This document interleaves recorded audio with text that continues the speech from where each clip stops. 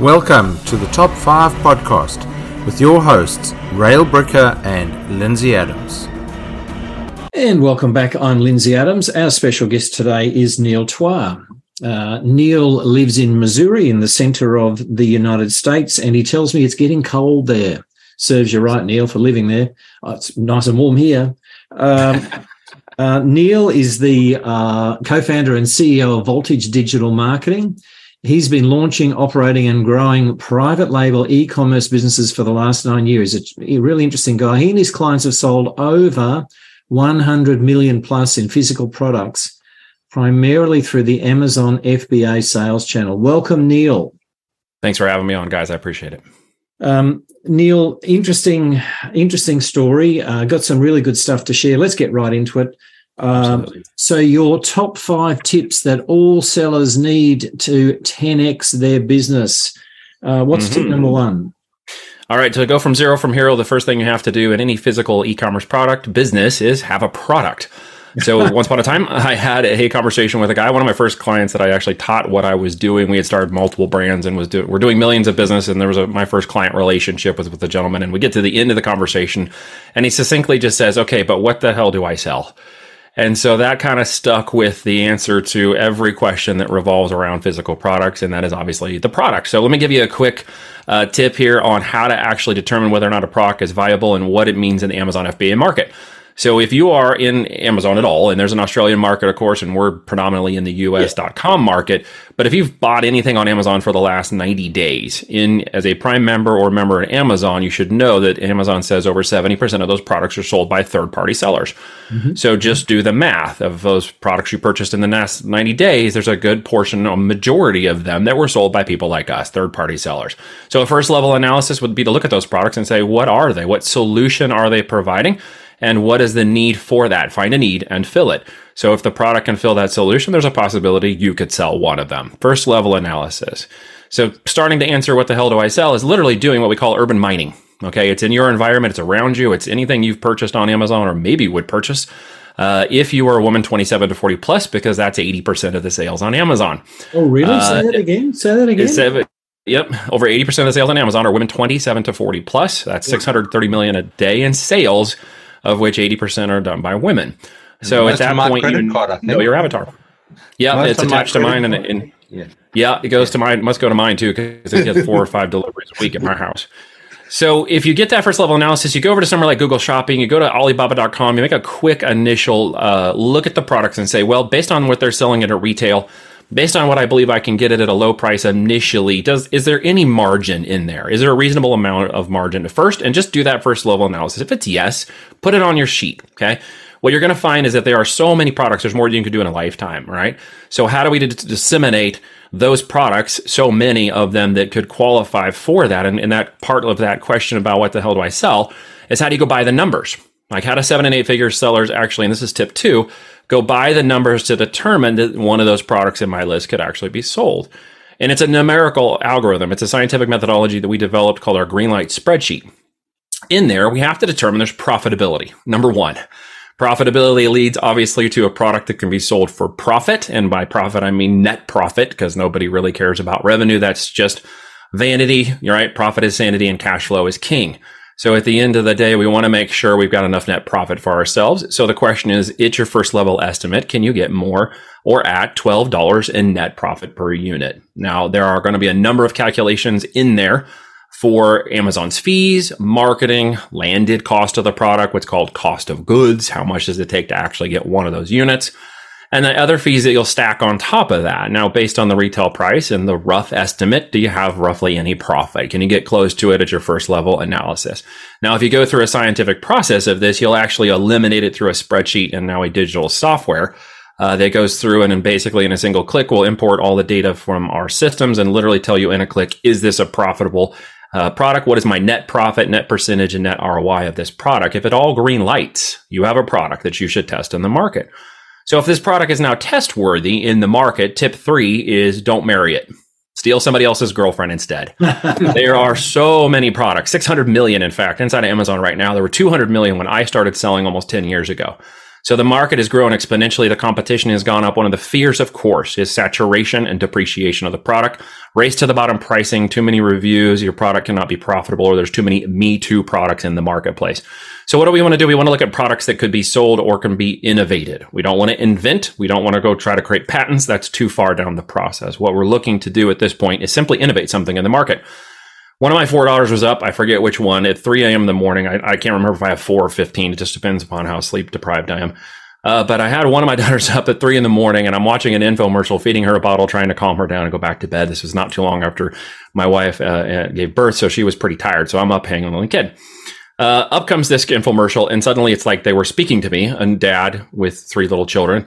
And it was this product called Seat Pets. And it was this doll character animal thing that you put in the car and you stick the seat belt through it and the kids can lay their head on it so they don't get jacked up in the car. It's like, well, that's really kind of a clever product. They were doing an infomercial. Okay. $500,000 minimum to put an infomercial in at 4 in the morning. Could be up to $1 million on major markets if you go bigger. And of course, more than $1 million if you're going to go into major channels. So I'm thinking somebody's putting some serious money into this product. So I got up around noon after sleeping from the kid being up so late. And I called my partner and I said, hey, there's this product idea. We got to check this out. So he comes back a day later and he says, hey, my son is very much into anime, which was just coming up. It was new, trending, the arts. And he said, what if we put like an anime character on these faces as opposed to just a straight up animal? So we did that. We had them engineered. We got eyeballs and we made them look like more anime characters.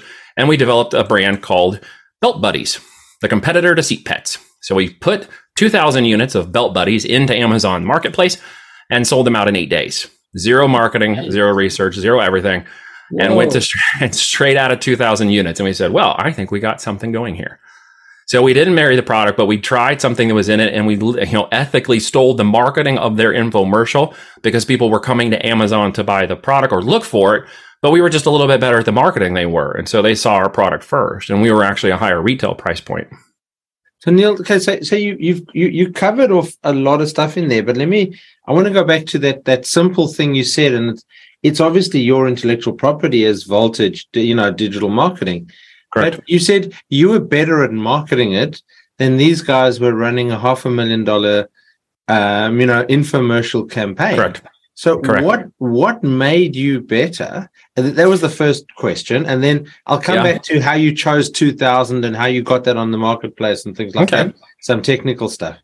Yeah, absolutely. Well, it is a little bit technical because quick history, I was at IBM until 2007 before I left to go on my adventure. As part of that, I was part of a business management and knowledge management team. I ran and basically developed businesses inside of companies for IBM, and I was predominantly in the mobile and telco space. And in that telco space, we would develop these knowledge management platforms to disseminate knowledge and information quickly, just in time and through artificial intelligence. So because of that, I learned that the engine that I had helped develop and was a part of the Armuck research department out of New York when I left that division was a similar type or almost to the exact measurement, I can't quite tell you, of the similar engine Amazon started using and developing. They call it the A9 engine. And so because of that A9 engine, there was a learning and knowledge management system they had developed. Instead of information and knowledge, they were transferring product data, which was innovative, right? So instead of Google, they just serving up information, they were serving up products. And Bezos made the declaration, we want to sell all things to all people in 30 seconds or less. So they spent the better part of the last 20 years developing this platform of artificial intelligence to deliver products just in time in 30 seconds or less to the customer. When I recognized that in 2011, I started to reverse engineer what I knew the different points, type, title, image, and context of that engine might be looking for, and then just started to document that process to determine how it was developing relationship with the product, the customer, how it was ranking, how it was weighting different aspects of the technology, and then basically kind of reverse engineered a process of launching products that would dance with the algorithm and reward me over the competition based on statistical analysis alone, because no one had actually got my product yet. So Amazon sells to the customer and delivers to the customer last mile through what's called Fulfilled by Amazon, or FBA. So I don't have a warehouse employees and I don't touch the products. So the beauty of it was, how do I get the engine to recognize me as a better brand? How do I get it to just see and give me traffic and organic sales? Because as of today, they're moving 4,000 units a minute through the system. Then they were doing about 1,000 to 2,000 units based on peak volume, based on holiday. So it was quite a bit of a change in the marketplace. But even then, still a lot of business. So how do I get in front of it? We just figured out the statistical. We rewarded the engine. We dance with the engine over a 90-day period now. And we basically get it to believe that we are the better product before the customer even receives it or before they close the loop through the review process and through obviously the feedback that helps drive the full customer experience. So there's a process we developed to launch those products and to market them within the Amazon ecosystem. And because of that, we spent the better part of 9 years launching brands extremely fast and extremely large. Okay, well, that answers the question because, you flipped over that little comment, which is obviously the key to your success. There's a spot to there. That's right. There's a little bit of technology going on in the background that I kind of learned how to reward and within the terms of service. And so because of that process, we were able to basically get our product more visible than their product in Amazon for the customers who were coming onto Amazon from the infomercial. And we simply got our product in front of them faster with a better proposition crossing over toys and games with anime. We simply had a slightly unique branded proposition, and it was a branded physical private label product that we owned. And so in that respect, let me go back to the second question is you said you put 2,000 units onto Amazon. Correct. How are all the third-party sellers or on Amazon today physically, are they the physical holders of the stock and doing the logistics? So Amazon's fulfillment system, well, there's a couple of ways you can do it. There's what's called fulfilled by merchant. If I'm the merchant of record, I have a manufacturing or a warehouse, I can ship products after they're sold through Amazon, and I have to fit within Amazon's delivery window and what's called a shipping platform. And with the shipping platform and the policies, I have to match up with them, and then I can ship myself.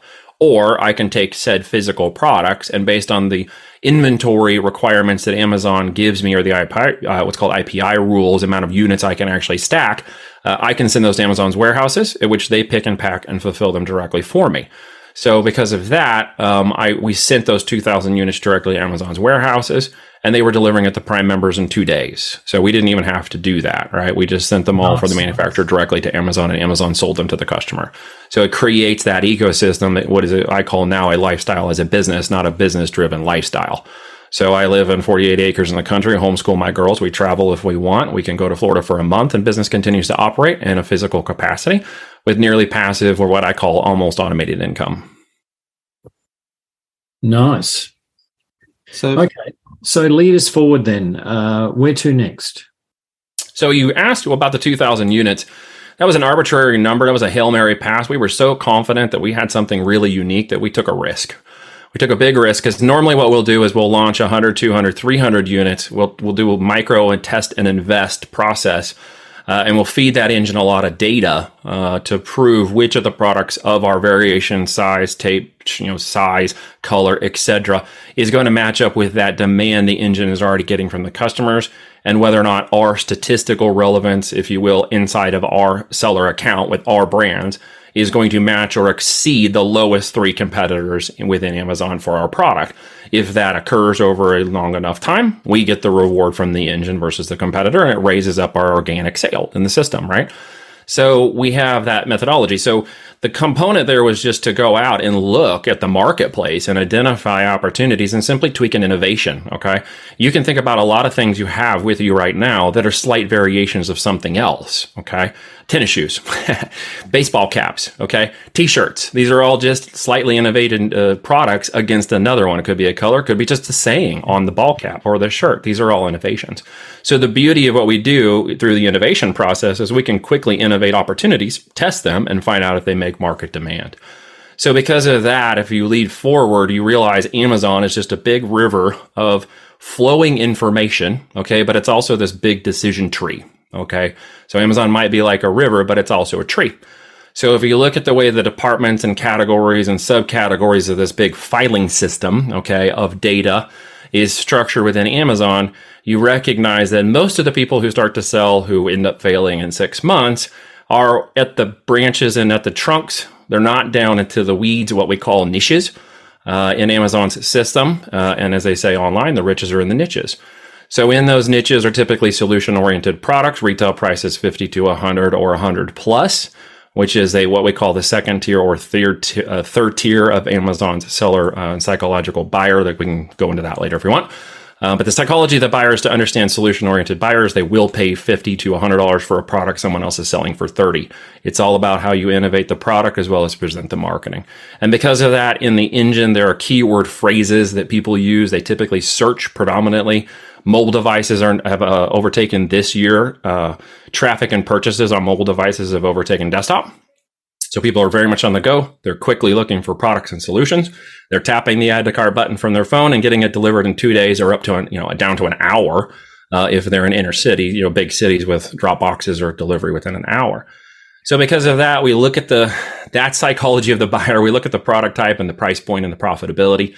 And we realize that people are searching and looking for those solutions. And we simply organize our launch process over 90 days to align with the highest relevancy keywords, relevant product listings that are extremely in demand, as well as the relevant product solutions that meet that customer demand. And then we test market those to determine where they are. The reciprocal reward is there's a lot of traffic, 200 million buyers a month.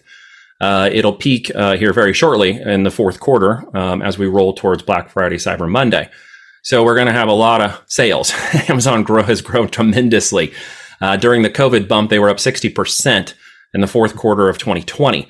We saw in the first quarter of 2021, 10 years of growth in 3 months. So what we saw was a major adaptation of this marketplace as a true and legitimate business, as it should be treated. It is not a side hustle or a hobby business. So we approach this business very differently than many people think about it. We think in 90-day run rates and annualized, as well as net profit and EBITDA. So we see this as a business that we're going to potentially take to market over, so it's taken 6 to 12 months in the market. We're going to dominate that product in that segment, and we're going to become the winner in that marketplace. We're not here to just play for a minute. Okay, so that actually leads really well to the next one of our 5 tips, because you've been through this whole thing, and now you've got this business running. So how does your platinum principle apply to this business that's up and running and going? Right. So we've always heard the idea that you get to the top level of a corporation or business or the pinnacle of your corporate career, and what happens is they give you a golden parachute of some kind, right? They throw you out the door and you get this big parachute, and hopefully it's not just a watch. Maybe it's trips on the jet every quarter or whatever if you want, penthouse, etc. That is a pie in the sky dream for a corporate ladder. For us with the business, it is literally realizing that the money that we make from the very beginning of these businesses is actually worth more than the end than at any time during the business building phase. So as we build these companies from the foundation up, we build them for exit within 24 months. So the platinum principle is, in essence, the building of the businesses and exiting is the business model. So as we move them through Amazon FBA and prove the product and the profitability, we'll then move them into multiple channels, other marketplaces, direct-to-consumer channels, and Shopify websites, etc. Open up those additional channels. That gives us more base points at time of exit, and then we can take a base point exit FBA channel that would normally be 3 to 4x in 24 months, and we can move it to a 6 to 10x when we open multiple editions. That, of course, means we need to have at least 18% net profit in the business or greater, beyond 7 figures in the sellability of the business. And of course, the upside potential and operational independence of that business must be a big factor. So everything is factored in from the start of that business all the way through the exit of that company. And as I mentioned, that is the business model. Money is worth more today than it is tomorrow. Inflation 101, right? Demand, supply, and elasticity demand that we take and move our money through the market, and we put our soldiers back to work. So there's a big component of ensuring that product and that knowledge then gets redeployed into additional brands. And we can brand and brand and brand again. Once you realize the opportunity and you learn that knowledge, that's a major capital asset. And once you capitalize the business to exit, you can go right back in the market and do it again. So I teach people like franchise or wholesale real estate how to go into a virtual marketplace with physical inventory and repeat that process as long as they want. Unreal. Neil, so much information in such a short time, but sadly we are out of time. Should our listeners want to get in touch with you, what's the best way for them to do that, to explore maybe how they can utilize your services? Absolutely. If you want to learn a bit more about that and you want to listen to me probably slow down a little bit in the speech, go to Voltage B2B. That's B2B.com. There's a free training there with Kevin Harrington as a partner in my portfolios group. You may have known him as the Seen on TV guy or one of the original sharks on Shark Tank. We sold about $5 billion in real estate. We talk about our business model in that podcast that you're willing to take on. It's a free training. And on my list, I'll give you some more information as well, some more free training, some software and other stuff to help you along your process and help you identify if this is a business model that you might want to approach. If you got no experience, that's okay. It's my preferred method from people because I teach them my processes and my game plan. And I'd love to hear from you. And lastly, if you can't figure out that URL for whatever reason, just Google me. My last name is Twa, like the airlines. You can't miss me. If you Google me, you're going to find an airline or me. So check out my social media, connect anywhere else, send me a message. Happy to connect with you. Thank you, Neil. And thank you to my co-host, Lindsay Adams, to Neil Twa from Missouri. This is Rail Bricker from Perth, Western Australia, signing off for another edition of the Top 5 podcast.